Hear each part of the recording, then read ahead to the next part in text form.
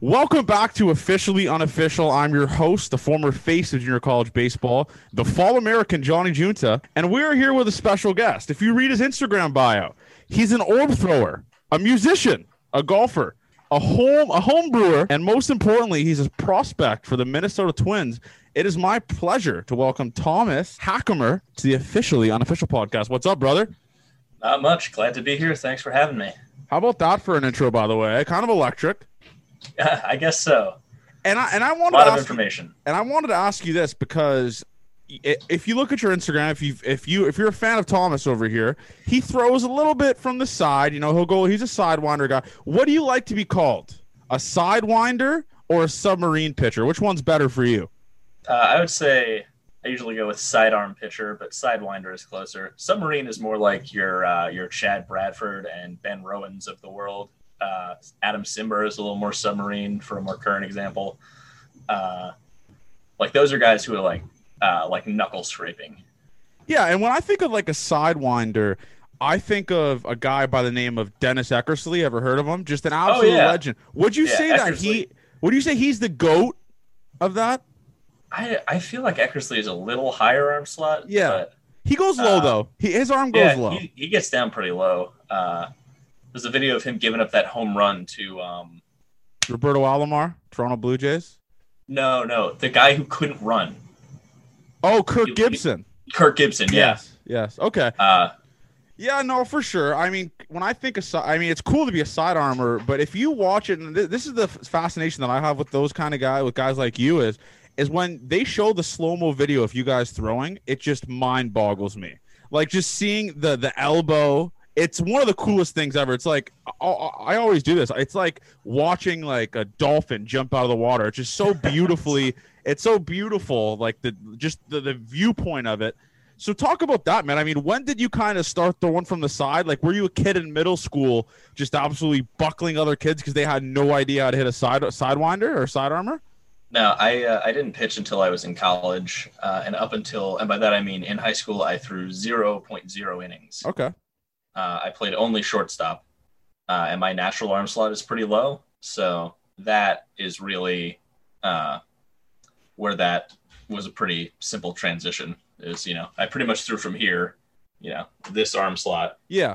I couldn't really hit, but I had a good arm. And so pretty much my only opportunity to play in college was going to St. John's, and they laid out the options for me. It was basically like, you could try out as an infielder, but, you're going to have to beat somebody out. And, that somebody is Coach Blankmeyer's son, Ty. Okay. For a spot. So, you can also be a pitcher. I was like, oh, okay. So I should be a pitcher, I guess. That's a respectable move. And when you think about St. John's, I got to ask you about this. Is a friend of the show. I see the Amir Garrett jersey. Yeah, that's my boy. That's my guy, Amir Garrett. Ride or die. I'm a ride or die Amir Garrett guy. Is he a legend in St. John because he played baseball and basketball and got paid $1 million signing bonus and was playing basketball there, just living the dream?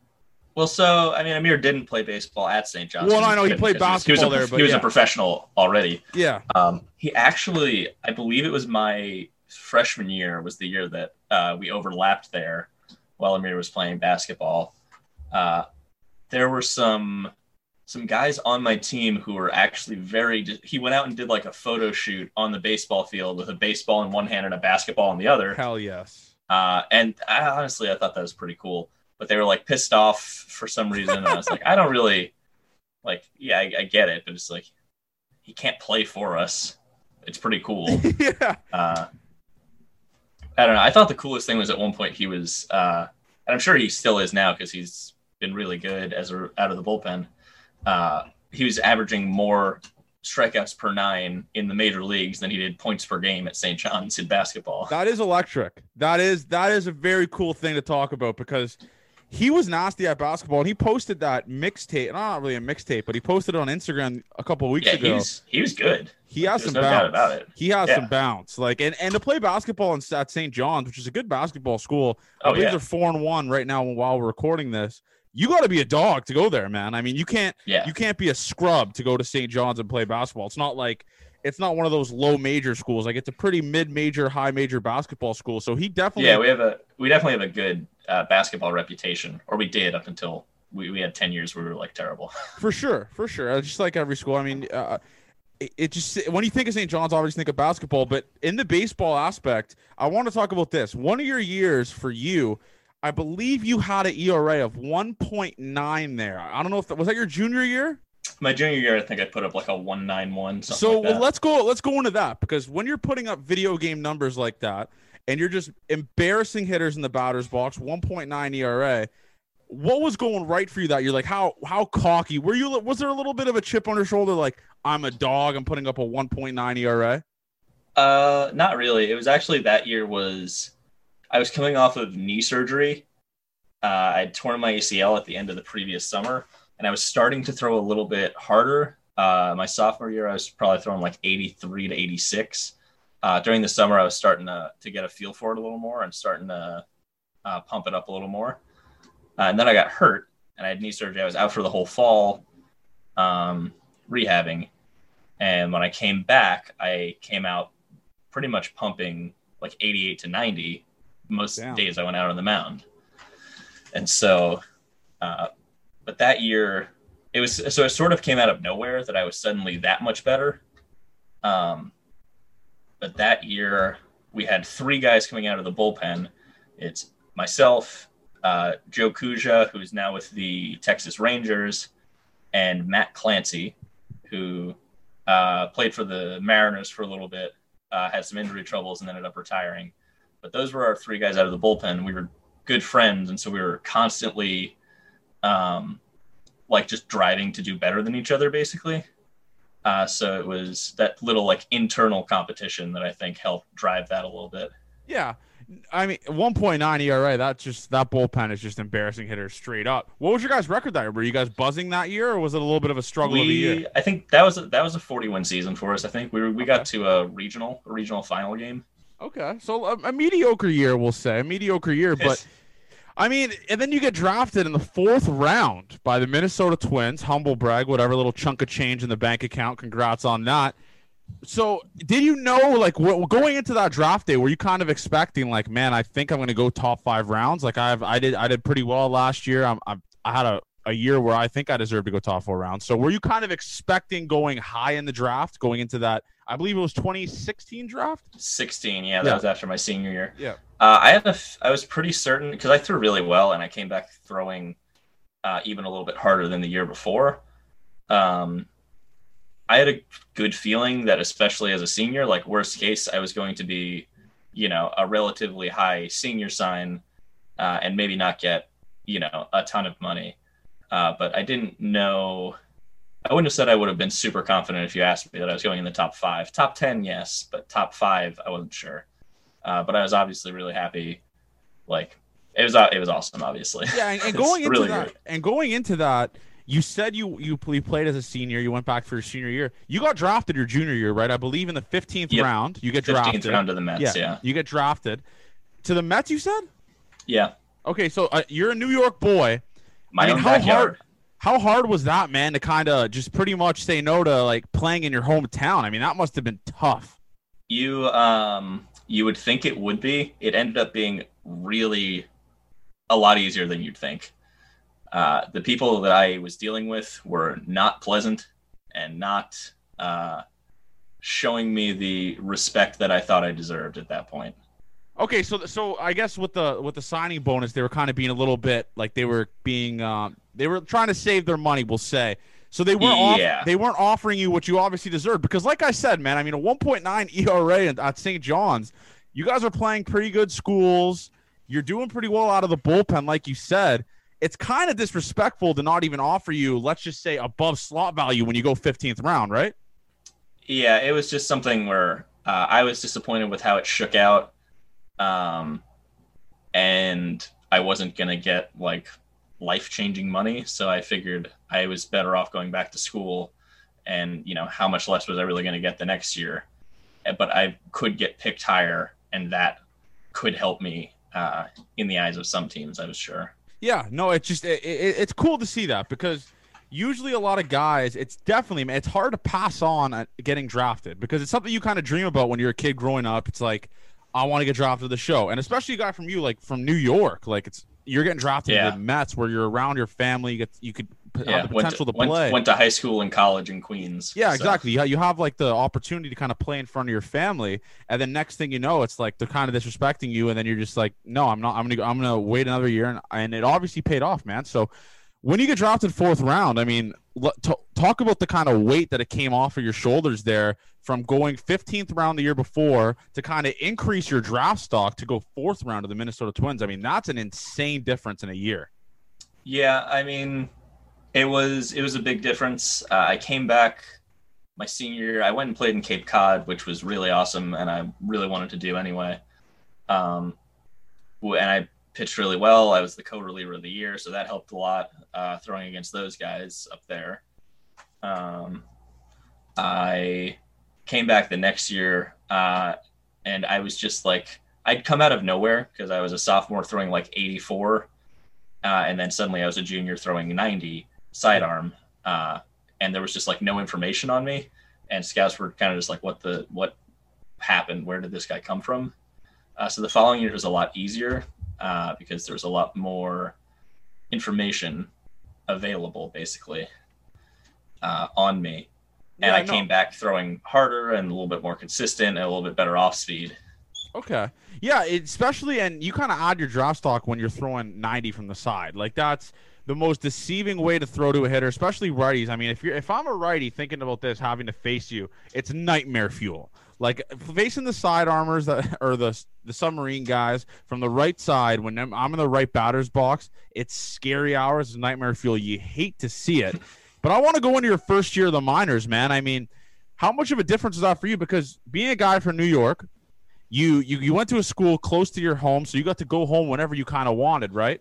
So now you have to go. You step foot in the minor leagues. You're not close to home anymore, man. I mean, you're in Florida, I believe, right? I was in Cedar Rapids, Iowa. Cedar Rapids, Iowa. Very, very weird part of the country, the Midwest. I went to school around there.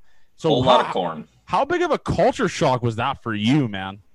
It was really fun. I got to so as I was going through the whole process of signing, I basically went step by step down in terms of how like the quality of what they called a city, I'll say. Yeah. So I'm from New York City, obviously. The gold standard of cities as far as I'm concerned. I flew to Minneapolis for my physical and to sign my contract. So still a pretty nice city. Then I went down to Fort Myers for about a week, which is all right. You know, we're getting down to like, all right, this is, you know, I guess this is what qualifies as a city down here. And then I went to Cedar Rapids, which is like, okay, this is something that looks vaguely like a city surrounded by 40 miles of corn in every direction. Yeah. Yeah. It's like the thing that's kind of crazy about we always talk about this, the minor leagues. You play in the weirdest town. Did you happen to play in a town that's just gotten bashed by this podcast by guests, Beloit, Wisconsin? You ever get to play there? I've had the misfortune of playing in Beloit, Wisconsin. So let's talk about Beloit, because Beloit has been. You want to talk about just dragged through the mud on this podcast? Like every single guest, I'll say, what's the worst town you've played in, or like what's the town that you just can't believe you were at when you're in your minor league career? And it just Beloit, Wisconsin takes the cake every single time. So Beloit's talk about a pretty tough one. Beloit and Clinton, Iowa is another tough one. Another one. They both Both I'm waiting for a cease and desist or to get sued by one of these towns or these teams because they get roasted on this podcast. So give us an example, man. Like what happened? Like what makes that stadium or those stadiums so bad there? Beloit's a weird one. Beloit's just over the border into Wisconsin. It's just like there's not much around. The field is really not great. Like we're sitting on I think in the bullpen we're just like it feels like you're playing at a high school field sort of. That's the best way to describe it. I heard the locker room's bad too, though. Like I heard the locker room's really bad. In both of them, the locker room was really bad. But Beloit, the issue is to get from the locker room to the field, you had to walk through the fans. Yeah, you mean you have to walk through the stadium, like through the seats? No, it's just sort of like through this it's like over basically a road that's like running by or like like a paved area where fans will be like mingling outside the field, and we have to walk through that to go from our locker room to like the entrance to the field. It's just it's a weird setup, and it's not ideal. It's just weird. It's just, and I've heard like the locker room, like you said, like I heard the locker room there is you can't walk there barefoot. It's just disgusting. That's Clinton. Clinton, as far as I remember. Yeah, Clinton. Is that what it's like in Clinton? It was like a dirt floor almost. Yeah. Is what it felt like. Okay, so I mean, and real tough. If you want to think about like just flipping it on this, you could say they do that because they're making you want to be hungrier to move up levels. Can you say that as?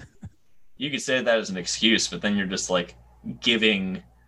If you're trying to like sell it to someone, if you're trying to make it seem like it's not that that no one gives a shit about Class A baseball. Sure, yeah, it is. It's because that's the case. That's what's going on. That's how it is. And you got to think, right? Like you guys are classified as professionals, and you guys are playing. You sure don't feel like it sometimes. And you guys are playing on fields like that. Let's just say like you could raise farm life on there. It's like not the greatest fields ever. And like the locker room, you don't have any access to like a good training room in some of these stadiums. You have no like good weight room. I once had a trainer, and this was in high A. We had like a training room that it was locker room, then it went through the training room to get into the bathroom. And our trainer walked in and was just like, this is terrible, and threw all his stuff down. I was like, I can't work in these conditions. There's no treatment today unless you're the starting pitcher, and you just laid down on the table. So that was less about the training room and more. That was less about the training room and more about the trainer. But yeah, no, you get the idea. And we're talking about the Twins here, and I want to do a little change of pace here. There's a guy in that system that I kind of grew up playing against, because I'm from Canada. I'm from close to Toronto. Jordan Balazovic. I want you to talk about that guy, because this guy. I always talk about pitchers that embarrassed me on this podcast when I played him. This guy put me in his back pocket. This guy owned me. He's disgusting. Talk about Jordan. As it turns out, Jordy is like the best pitcher ever. So don't feel too bad. What's he like? What's he like off the field? Is he nails? Like, what is he like? Is he a beauty? He's a fucking goofball. He is, eh? Yeah. We got to get him on. I like him. I played a lot of golf with him. So this past year with COVID and everything got shut down. I was living in an apartment down in Fort Myers because I had been there since mid-January. Yeah. And I made the decision to just stay there instead of coming back to New York, where everything was going to be shut down and I was never going to be able to stay in shape nearly as well as if I just stayed in Florida. But so it was me, the guy I was living with, a few other people scattered around, but one of them was Jordan Balazovic, because he didn't want to go back to Canada to the same situation. Yeah. So we ended up throwing a little bit together and playing a whole ton of golf together during that whole quarantine time. Spent a lot of time with Jordy this past year. We got to get him on. We were just down at Instructs together too. I got to get him on. I got to I got to figure out a way to get him on, because he's a funny dude. And he's one of those guys, man. I mean, he was in the Futures game last year. If you talk to Twins fans, you mention this guy's name, they cream themselves. Like, this guy. Oh yeah. This guy is like, and you guys played together, so I want you to talk about the kind of reaction you got. He, for instance, would get from like the weird autograph seekers, the foul ball guys. Like, would they be storming this guy with like 50 cards asking him to sign? I didn't play with Jordy for all that long. Okay. I think he came up to Pensacola for a little bit at the end of the year. Yeah. And I don't know if I was there for his first start in Fort Myers, where he went like 7 perfect innings or something stupid like that. So he's a freak. He's he's so good. He is. I don't remember any of his reactions to it, anything like that. The year before, I was playing with Royce Lewis and Alex Kirilloff that got called up around the same time. Yeah. And it was just like the people would be like following us to our hotel, like following the team bus, like waiting outside the hotel for us, like creeping outside the stadium, just like waiting in these giant packs. It's weird. It's weird. some people will do, and I'll say it here, fuck foul ball guy. I say this all the time. I hate that clown. What people will do on another note, I've actually met Zach Campbell, and he is a really, really nice human being. Okay. No, like, I'm sure he's a good dude. I'm sure he's a great dude. From a distance, I was just like, I don't like this guy. And I met him, just like, oh, he's just a guy. No, I'm sure he's a great dude. But I just, like, it's just some of the tactics, man. It's like, I feel bad for some of the stuff that you guys have to deal with, like, pregame. Like, because, for instance, I was shit at baseball, 186 career JUCO hitter. But I couldn't imagine, like, trying to prepare for a game and you have, like, a trillion guys screaming at you like old men for foul balls. Like, that just doesn't resonate. Like, for me, it's one of the weirdest things ever for, like, a baseball. My favorite is, like, when we're sitting down in the bullpen, someone will come over. It's like, oh, can I have a foul ball? It's for my grandkid. It's for my daughter. It's for my niece. It's like, well, where are they? Like, have them come over and ask us. I'm not giving you a ball. Fuck off. Like, no, dude. It makes sense. Like, it makes sense if it's like for a little kid because that means the world, obviously, to them. But then you have guys like Zach Campbell who like will take pictures and be like, "I got like 40 balls this game in BP and shit." Like, dude, give it up, bro. Like, I think he does end up giving a lot of them away, but like he also does have a fuck ton of baseballs. Yeah, it's like, dude, what are you doing? Like. That's the thing, and obviously I'll catch heat for it later. Well, people will pull up the receipts, say Johnny Junta hates Zach Campbell. I do. I come on the podcast, Zach Campbell. We'll rekindle this. But no, that's just one thing I've stuck with. I just every time I saw him at the Rogers Center once, I believe, and this guy was just running like the Tour de France on feet around the outfield. Like, it was insane what this guy was doing for a foul ball. But I also wanted to go into your last year because this is another stat that I want to pull up from you, which is just like bananas to me. In Fort Myers, high A, you had a .59 ERA. Like, what? What was going on there? Because that's just like that's at the point where you're just embarrassing hitters. Nasty? I was like 24 playing against an average age of like 20-year-olds. Come on! I mean, I'd been in the league for 2 years already. The previous year I was hurt and just trying to throw through it like an idiot. And I threw like garbage. So I had shoulder surgery and I had to go back to just like check in and be like, okay, yeah, he's fine. So what I would say is that I had already proven that I could pitch in that league and that my stuff was just all. So did you unpack your bags when you arrived there? Did you unpack your bags? Because obviously you were good. Yeah, I was there for like a month. Okay, because like a .59, it's at one point you're just like, all right, I'm gonna get called up now. Like it 0.5, and then I believe you went on to Pensacola, the little 3.27 ERA. I'll take that for sure. So you're in AA, right? I mean, AA. Everyone says like, this is one of the hardest leagues to get out of. It's just full of dogs. Like you said, Royce Lewis is there.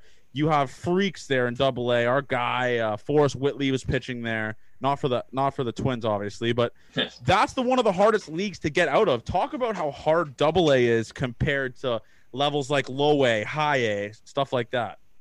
AA was where like guys started to have a plan, and like I could see that they had a plan.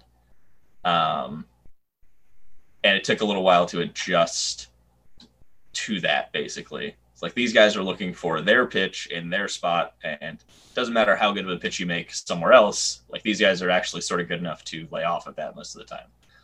So that's like the biggest difference that I noticed. Like, I started at a certain point, I started asking guys, depending on the situation, like somebody Stuart Fairchild for the Reds. He was way up on the plate. I mixed 2 fastballs over, and then I try to spin a slider off. It's like outside corner, and he smokes it to center field for an out to end the inning. And as I'm walking off, I like try to walk past him. Was like, "Hey, were you up there just waiting for a slider?" He was like, "Yeah." It's like, "Oh, okay." Like, that's something that like basically, especially for me, for righties, what I noticed is guys would they would just pick one. They'd pick fastball or slider, and they would wait for that, assuming that I wasn't just going to throw him 3 of the other one. And assuming that I wasn't going to throw a changeup to a righty, which now is something that I started working on doing. So that's more of an option for me. So these guys are like stepping up to the plate now in Double-A, and they have like a game plan. And in High A, it's a lot of guys that just have that raw talent, right? They don't have that mindset there yet. They're not fully, I guess you could say, groomed yet. And then in Double-A, it's the guys who have the talent and the plan. Like yeah, they're starting to put it all together. Okay, and who was the nastiest hitter you saw in Double-A? Like, who was the guy that got your ass? Lane Adams hit a ball a million miles an hour off me, but he's also a big leaguer, so I don't feel as bad about that. That's respectable. And God, who was it? He's on the Brewers. The guy the ball went under his glove in the playoffs. Bill Buckner. No, I have no idea. I can't think of his name. He had an absolute tank off me, and I couldn't get him out. So that here's a better question. And this is a hilarious one to ask pitchers. When you give up a nuke, what is your method of bouncing back from it? Do you just ask the catcher for the ball immediately, or do you kind of admire the nuke you just given up? That's a great question, by the way. That's a great question. It's a really good question. Thank you. This is going to be a little bit of a humble brag, but I've only given up 2 home runs in my whole career as a pitcher. Pardon? I've only given up 2 home runs in my career as a pitcher. Your whole career? Yeah. One the year after I got drafted, or the first season after I got drafted, 2016. I went up to a guy named Gus Craig, who went to Columbia, played for the Clinton Lumber Kings. I just laid an 87-mile-an-hour fastball over the middle, and he smoked it down the line. My only thought was, please go foul, and it didn't. So, and the other one was to, I can't remember his name. But wait a second. I can't even believe this. I'm looking at your Baseball Reference right now. Dude, you, in your career, let me just read this out. You've pitched 358 innings, and you've given up 2 nukes. Yeah. That's bananas. That is the craziest. How is that not talked about more? That's bananas. I mean, it's kind of what you expect out of, sidearm guys, like sinker ball type guys. It's harder to square it up, harder to get it up in the air. Wow. So, wow. Hoping that streak continues. But the other home run I let up to the dude on the Brewers, whose name escapes me. Now he's on the Padres. It was just like middle. It was launched, and I was just like, yeah, it's gone. Okay. I saw it going up, and I was just like, yeah, all right. Give me the ball. Let's try to. So I was struggling that day. It was a rough day. So let me get this straight. So you're kind of at the point where you don't know how to act if you give a home run. I mean, you've given up 2 bombs in, like, what did I say, 600 innings, 349 innings. So you're at the point where if you give up a bomb, it's like, damn, dude, what just happened? It's the same as any ball that's roped. It's just like, what did I do wrong? Like, what the fuck? Dude, I cannot wait to clip that, put that on Twitter, because that's bananas to me. Like, that, the fact that that's not talked about is insane to me. And I want to talk about your Twitter, because like I mentioned Twitter. You maybe have one of the most electric Twitters in minor league baseball. I appreciate that. It's been slacking lately. I haven't had a whole lot of inspiration. Well, I mean, if you look at your tweets here, I mean, let me just let me look into it. I mean, 27 retweets, 587 favorites, humble brag, whatever. Is that good? It was a little roast to Cano. So let's go into this then. I mean, the first time that happened, the first time he tested positive for something, I was just like sad. So it's like, that sucks. Like, everyone loves Robin Gising Cano. And the second time, I was just like, well, okay. Turns out this is just what he does. Yeah, no, but what would you say is your kind of Mona Lisa tweet? Like the tweet that you would put on your gravestone, like the most interactions you got? Oh, well, here's the issue. It's the one that was pretty much the best tweet I ever made. I despise. I hate it with a passion. It was from a Yankees playoff game a couple years ago. Okay. It's this super Italian-looking dude just yelling. And at the time, everyone was tweeting stuff that might be said by a man that looks like this. And mine was, it's pronounced the mozzarella. Okay. And it was the most popular thing I've ever tweeted for a long time. And like, how much interaction are we talking I hated it. I hated the fact that was the funniest thing I'd ever done. So It's like it was like 7,000 likes or something like that, and it'll still shit. like a few will still crop up every now and then. That's Um, that's. I mean, honestly, it's a funny tweet, but it's not as funny as some of the shit you have said recently on Twitter. no, exactly. That's my That's genius goes unappreciated in my time. that's Twitter for you, man. That is Twitter for you. But and you also were doing vlogs for Momentum, I believe, right? And still doing it. You still Actually, doing if we're being entirely honest, we're on camera for it right now. What's up, Momentum? Sign the Officially Unofficial podcast. Sign the Officially Unofficial podcast. No, but and we had Hayden Cantrell on, so I'm assuming you know who that is. He's done stuff. I know of him. Yes. Yeah. So we're pretty much. I mean, we had him on, I think, last week or 2 weeks ago. So we're pretty much a Momentum podcast. A quick pause. I had to look it up. Trent Grisham hit a ball about 800 feet off me. Okay, so that's like a humble brag. Also, that's kind of cool. I mean, he's a guy that was in the playoffs. The good thing was he went on to be a big leaguer and then was traded for someone to go to the Padres. So it's like, all right, at least like he was good. No, dude, he's a freak. He's a freak, bro.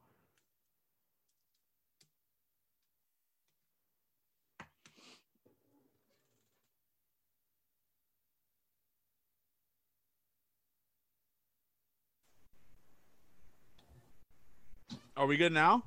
Oh, there we go. I can hear you now. Okay. I was going to say, that. Obviously, I'll do my magic with that. But no, and you said Trent Grisham, and by the way, what a casual name drop that's one of the two guys that hit a nuke off you. I mean, I would love to get his viewpoint and just tell him, because he probably didn't know, right? He didn't know that he has one of the only 2 nukes off of you, right? I also imagine it doesn't mean that much to him. Okay. We'll imagine he's got more important stuff going on. We'll pretend it does. I mean, that's electric, dude. Trent Grisham hit a nuke off you. I'd be honored for that. Who's a guy, because that major league debut is going to be coming soon. If you look at your stats, obviously, and the guy, you're so versatile, you could pitch pretty much in any situation. Who's kind of a guy you're kind of looking forward to facing in the big leagues? Just about anybody who's right-handed, pretty much. Okay. So Mike Trout. Well, can we get that name drop? Mike Trout, you're excited to play against? Yeah, I'll face Mike Trout. That's fine. Okay. Will there be a little bit of nerves when Mike Trout steps in that batter's box? He has that aura. You know what I'm saying? Like, yeah, 100%. I'm not going to act like I wouldn't be frightened to face Mike Trout, but I'd be more comfortable facing him than pick any big lefty power hitter. Actually, no. You know who I would be uncomfortable against? There's a bunch of guys on the Twins who I'd be uncomfortable against because they're like lefty good contact hitters, Luis Arias. I don't ever want to face Luis Arias. Yeah, well, if you stay on the Twins, you're never going to have to face him. Exactly. Yeah, you're chilling then. Man. I mean, the Twins, Jordan. I'm excited to see where Jordan goes, where you go, what Royce Lewis does, because there's a lot of dogs in that system, man. You got obviously, I'm a Jays guy, but it's cool to kind of look at a Canadian kid that I kind of grew up playing against, like Jordan. See where he ends up. We have quite a few Canadians. Who else do you have? Landon Leach. Oh, Landon Leach. Yes, yeah. He's also a kid. I think I got a hit off him. I think I got him once. I think if you combine Team Canada players, I think I'm 1 for 40 lifetime. So I'm kind of buzzing. That's not too bad. Can be worse. I'm due. But and this week that what kind of came out also is that pitchers are hitting in the National League again. Yeah, I'm glad to hear that. What would you be doing? If you there's a little part of you wish you were kind of a part of that National League aura where you get to step into the batter's box, because you're a relief pitcher, so obviously you wouldn't pitch. But what would you do? What would your average be if you got, let's say, 100 at bats in the show? Probably 0. Are you serious? You serious? I'm unless I drop a bunt down and beat it out. There's no chance. So you don't think you're getting a hit at all? Even a guy that used to hit off of big league pitchers, there's 0% chance. I mean, come on. There's bro. I was reading on the baseball subreddit. Some guy tried to give an accurate representation of calculating what an estimation of his WAR would be for a season, how far into the negatives it would be, and he gave himself, for on-base percentage, that maybe he would walk, assuming that he never got a hit, which I would say is a very accurate assumption, that he might walk 3% of the time, which was a very honest representation. And everyone in the comments was give yourself a little more credit. You could get a couple hits. It's not that hard to hit 90 and straight. Motherfuckers, none of you if I pulled a random person off the street and I threw to them with my left arm, none of them would get a hit off of me. No, not a single one. No, but okay, but I have an ongoing feud here with guys that played in the 1940s. I don't know if you know this, but I think, and you can maybe roast me here or back me up on this. If I played in the 1940s, the 1930s, there wouldn't be a Babe Ruth. There'd be a Johnny Junta you guys would be referring to. Yeah, I think what these guys were throwing, these guys are throwing like what, 80? Like they'll throw what D3 JUCO guys throw. Not at best, but pretty much at best. So So can you back me up on this? Because I'm going to pretend that I'm doing some sort of research paper that if I played in the 40s or 30s, I would be like maybe a Hall of Famer. Possibly. Yeah. Here's my funny story / humble brag for that one. Okay. Because I have one for everything. Let's hear it. A few years ago, very famously, before signing with the Yankees, Adam Ottavino said, if I faced Babe Ruth, I would strike him out every single time. 100%. Which, one, is definitely true, and two, was taken wildly out of context. But at the same time, over the last, I think it was 17 offseason, 18 offseason, maybe a little, or 18 and 19, I threw with Otto a little bit because he had this weird ass like secret little facility set up in a storefront in Upper Manhattan that is currently a Chipotle. Okay.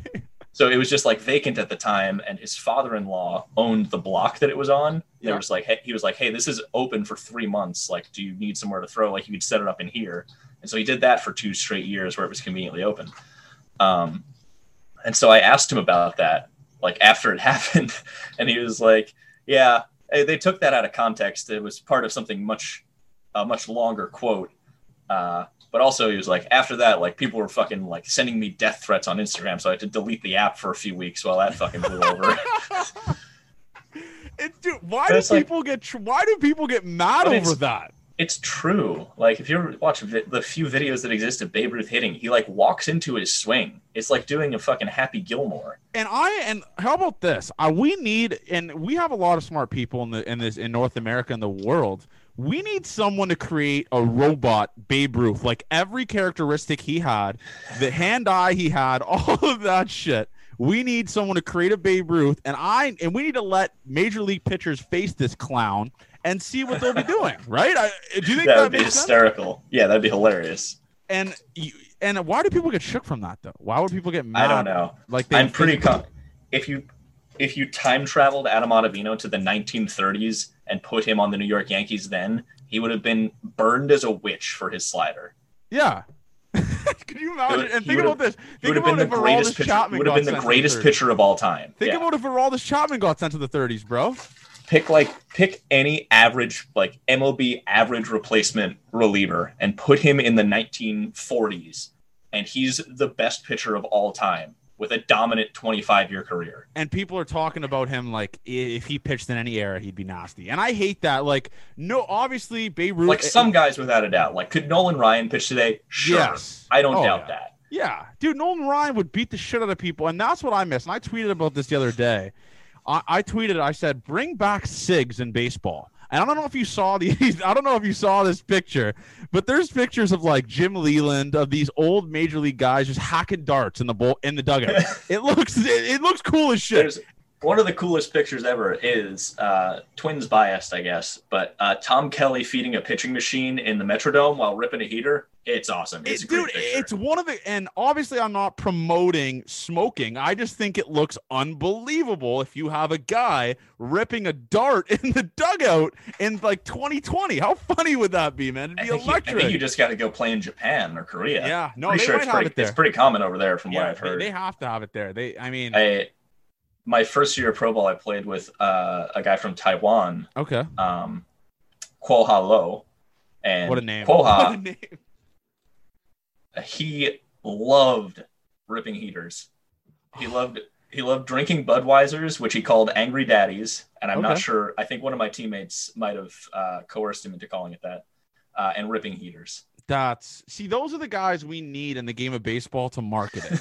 When we have that guy and ESPN is doing this, our Sports Center is doing those those insanely dumb tweets where they're just like they just do a shit ton of emojis. That is going to grow the game of baseball. You have a guy that plays for the Twins. He's just ripping heaters and having Budweiser's post game. I feel like that'd be electric. I wish there was, and this is sort of why I like all the momentum stuff and why I was glad to be able to get involved with it, is like showing players for being just like regular dudes. It's like, these are also people who do normal stuff. Yeah, and that's obviously humble brag for me. That's what we're kind of doing with this podcast. Like I'm not asking you analytic shit. I want to hear. Right. I want to hear about if there was guys in your team ripping heaters. Like that's the shit that I want to hear. And you can only get that at the officially unofficial podcast. # sign Johnny Junta Momentum. Like, let's get it popping, Momentum. And when you work with Momentum, like, how did that kind of start? Did they just reach out to you over DM? So the co-founders of Momentum are Trevor Bauer and Tyke Green, who I met at Driveline when I went out there to train. Yeah. So I know both of them pretty well. Humble brag. Yeah, it's like people. I get asked, like, I appear to be friends with Trevor Bauer sometimes, but I am actually friends with Trevor Bauer. The last time I went out to Driveline, I stayed on his couch for several days. Okay. A couple of which he wasn't even there. He was just like, yeah, here's the code to get in. Like, go, you're fine. Like, legitimately is at very least a good acquaintance. But I was talking to Tyke about, because he used to make, like, if you ever watched the old Live at Bats videos, like the original ones from Driveline that we did that were just full of stupid ass memes, those were all Tyke's doing, and a lot of them I was up there like watching over his shoulder, thinking it was hysterical while he was making them. So I was talking to him about one of Trevor's vlogs or something, and he was like, "Is that something you'd ever be interested in doing?" I was like, "Yeah, well, I could give it a shot. Like, I'm going down to Instructs, and I'm sure that it's going to be a shit show because of all the COVID restrictions. So, like, I could give it a shot if you guys would be interested." And he was like, "Yeah, absolutely." So that's how that all got started. Okay. So that's the guy's name that I should remember is Tyke. Realistic. Tyke Green. That's my future boss. Like, that's the guy that's going to make me leave Canada and work in the USA for him. Exactly. That's what we're going to be doing. Or they'll need someone stationed in Canada, since traveling between the two countries is almost impossible. I want to be the first guy to claim that. Like, if they start looking for guys in Canada, I feel like I'm obligated to be the first in line. I feel like I feel like I called dibs. So we're just going to put that on the record here. But and your vlog is hilarious too, because I believe at the start of it, you're obviously you have to just sit in a hotel room. So you're like, I guess legitimately did not leave that room for like 72 hours. Yeah, and you're like, I guess this is where I'm going to be for 72 hours. So let's go into that Instructs, man. I mean, how weird was that shit? You're pretty much serving like a max sentence.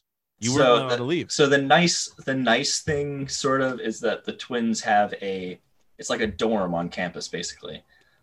To house players in, which is super convenient, I will admit. However, it is also feels sort of like jail, especially when you're not allowed to leave the site at all for 6 days out of the week.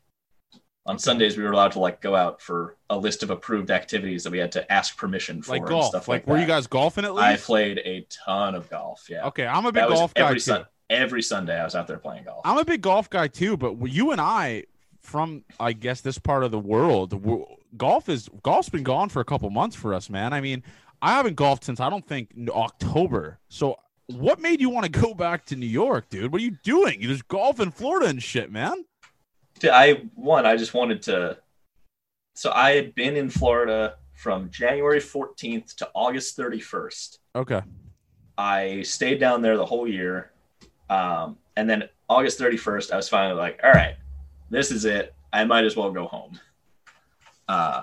So took a little bit of a road trip, visited a few places on my way, saw some friends and such, went up to Pensacola, saw my host family from the previous season for a few days because they're great people and I love seeing them. Very sad that our team is no longer there.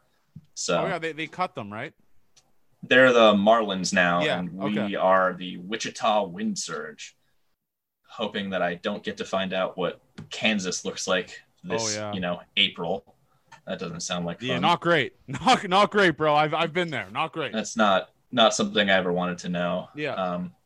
So I went to see them, stayed there for a few days, went up to see a friend of mine who lives outside of Nashville, and then cut back over. So it took me about 10 days or so to get home. And then I get home on a Wednesday night. Thursday night, I get a call from our farm director saying, "Hey, Hack, how you doing, man?" "Doing good, Alex. I got home, about this time last night, actually." He's like, "Well, you're not going to like what I have to tell you then."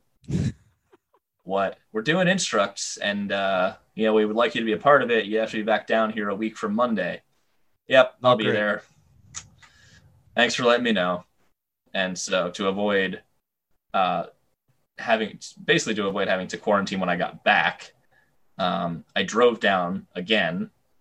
This time I did it in as straight a shot as I could handle, which was going New York to Charlotte, Charlotte to Fort Myers, and then same thing back to. So drove back down for Instructs, and I was down there for another 5 weeks or so, and I was finally just so done with Florida, so I finally went home.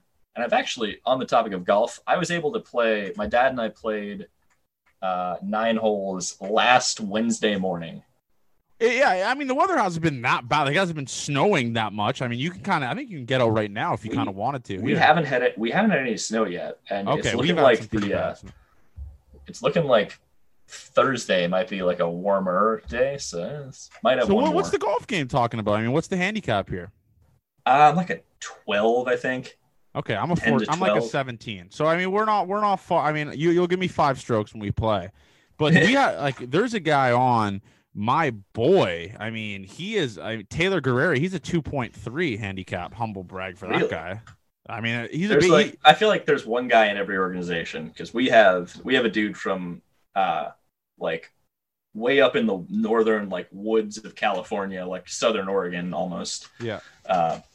Who's just a straight up scratch golfer. He went out and shot a 66 one day, and according to the people he played with, it was just the most impressive thing they'd ever seen.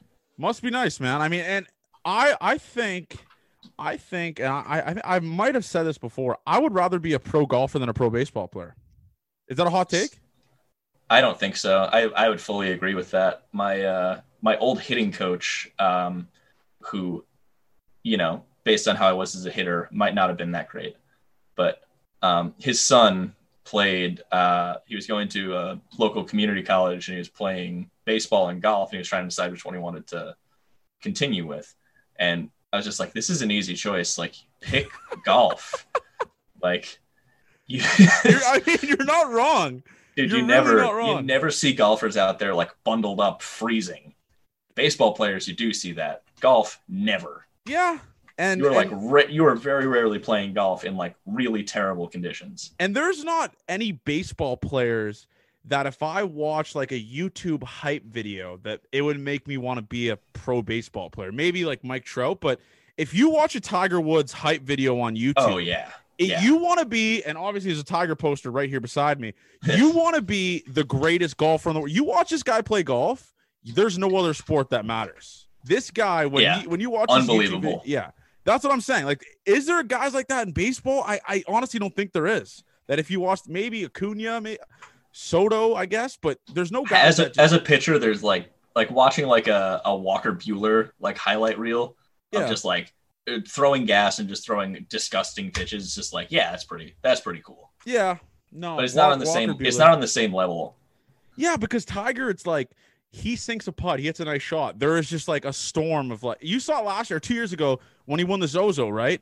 There's a 40,000 people behind this guy. I guess there might be an over exaggeration. It's a sea of human beings just following one dude. You know what I mean? And that's what makes, in my opinion, obviously it's a baseball podcast, but that's what makes golf so sick. It's just if you're good at golf, like Dustin Johnson, Brooks Koepka, Tiger, you are the dude. People come in waves to watch you golf. And that's what makes, I think, golf a sexier sport to kind of be nasty at compared to baseball. Yeah. And it's just this is the case with all elite level athletes, but golf is a recreational game that anyone can really play. You can't you can get recreational baseball going, but it's it takes some organization and some effort. You can run out to a golf course whenever. True. But it's I think this is the case for all professional sports. The amount better than any professional golfer is so Dude, absurd.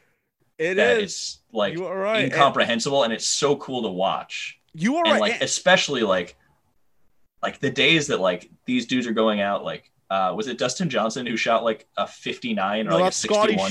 Scotty Scheffler shot a 59. Someone shot a 61. Someone went out this year and shot like a 61. Dustin DJ went out and shot a 61. Yeah, 61. And it's like so absurd how good that is, and how like on courses that are made to be difficult for professionals, he went out and did that. Insane. Like your average scratch golfer would go out and shoot like a 79-80 on that.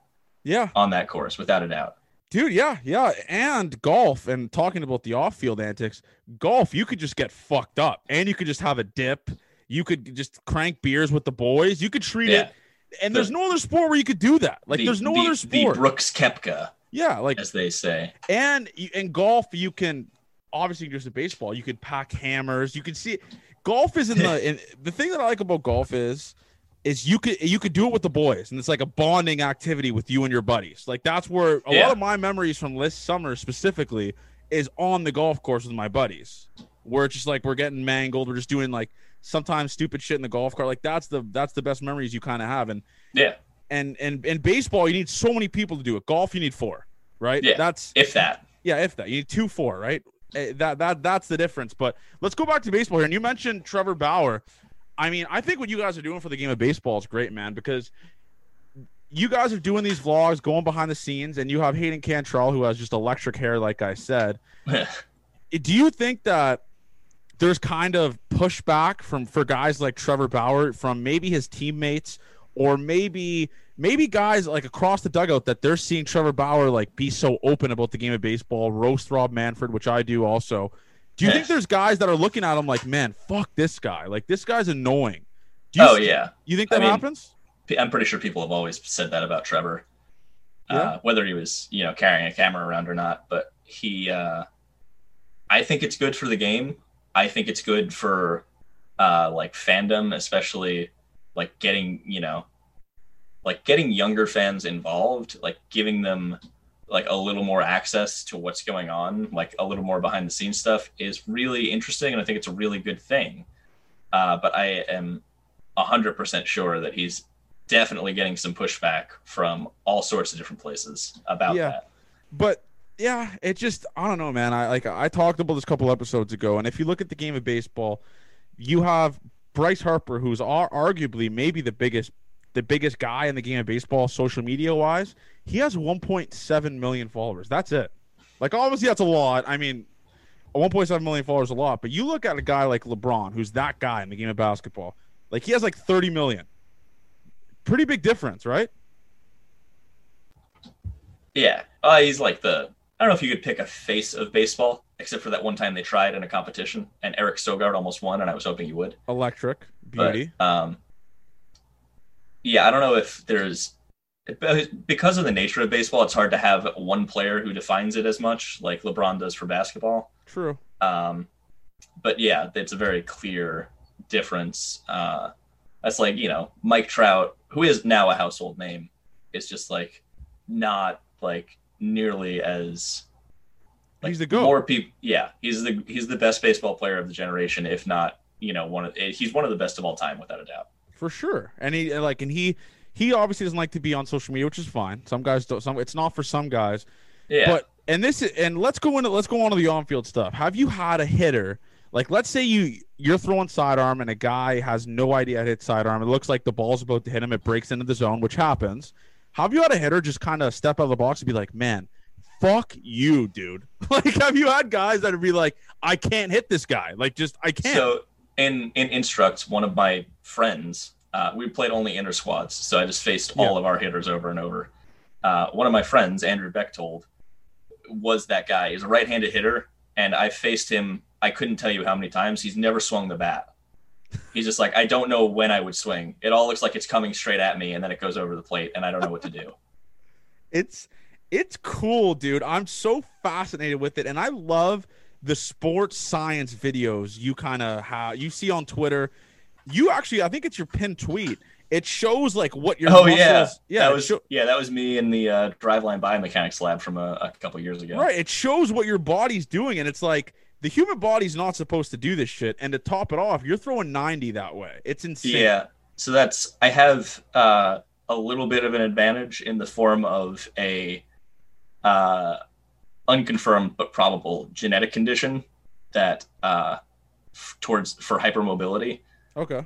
So basically, my static connective tissues, like my ligaments and my tendons, are not really doing a whole ton to stabilize my joints, which makes me super, super mobile, which is what makes it possible for me to throw as hard as I do from the slot that I throw from. You love to see it. You love to see it. Super convenient. And the downside is that I have no stability in those joints, but the bright side is I can just work out and be stronger, and I can kind of just outwork that issue. I can't wait for Joe Buck. I can't wait for you to be pitching in, like, let's say an ALCS, like an ALDS, and Joe Buck just does this whole scientific spiel about why you can throw that way and get away with it. I'm looking forward to it.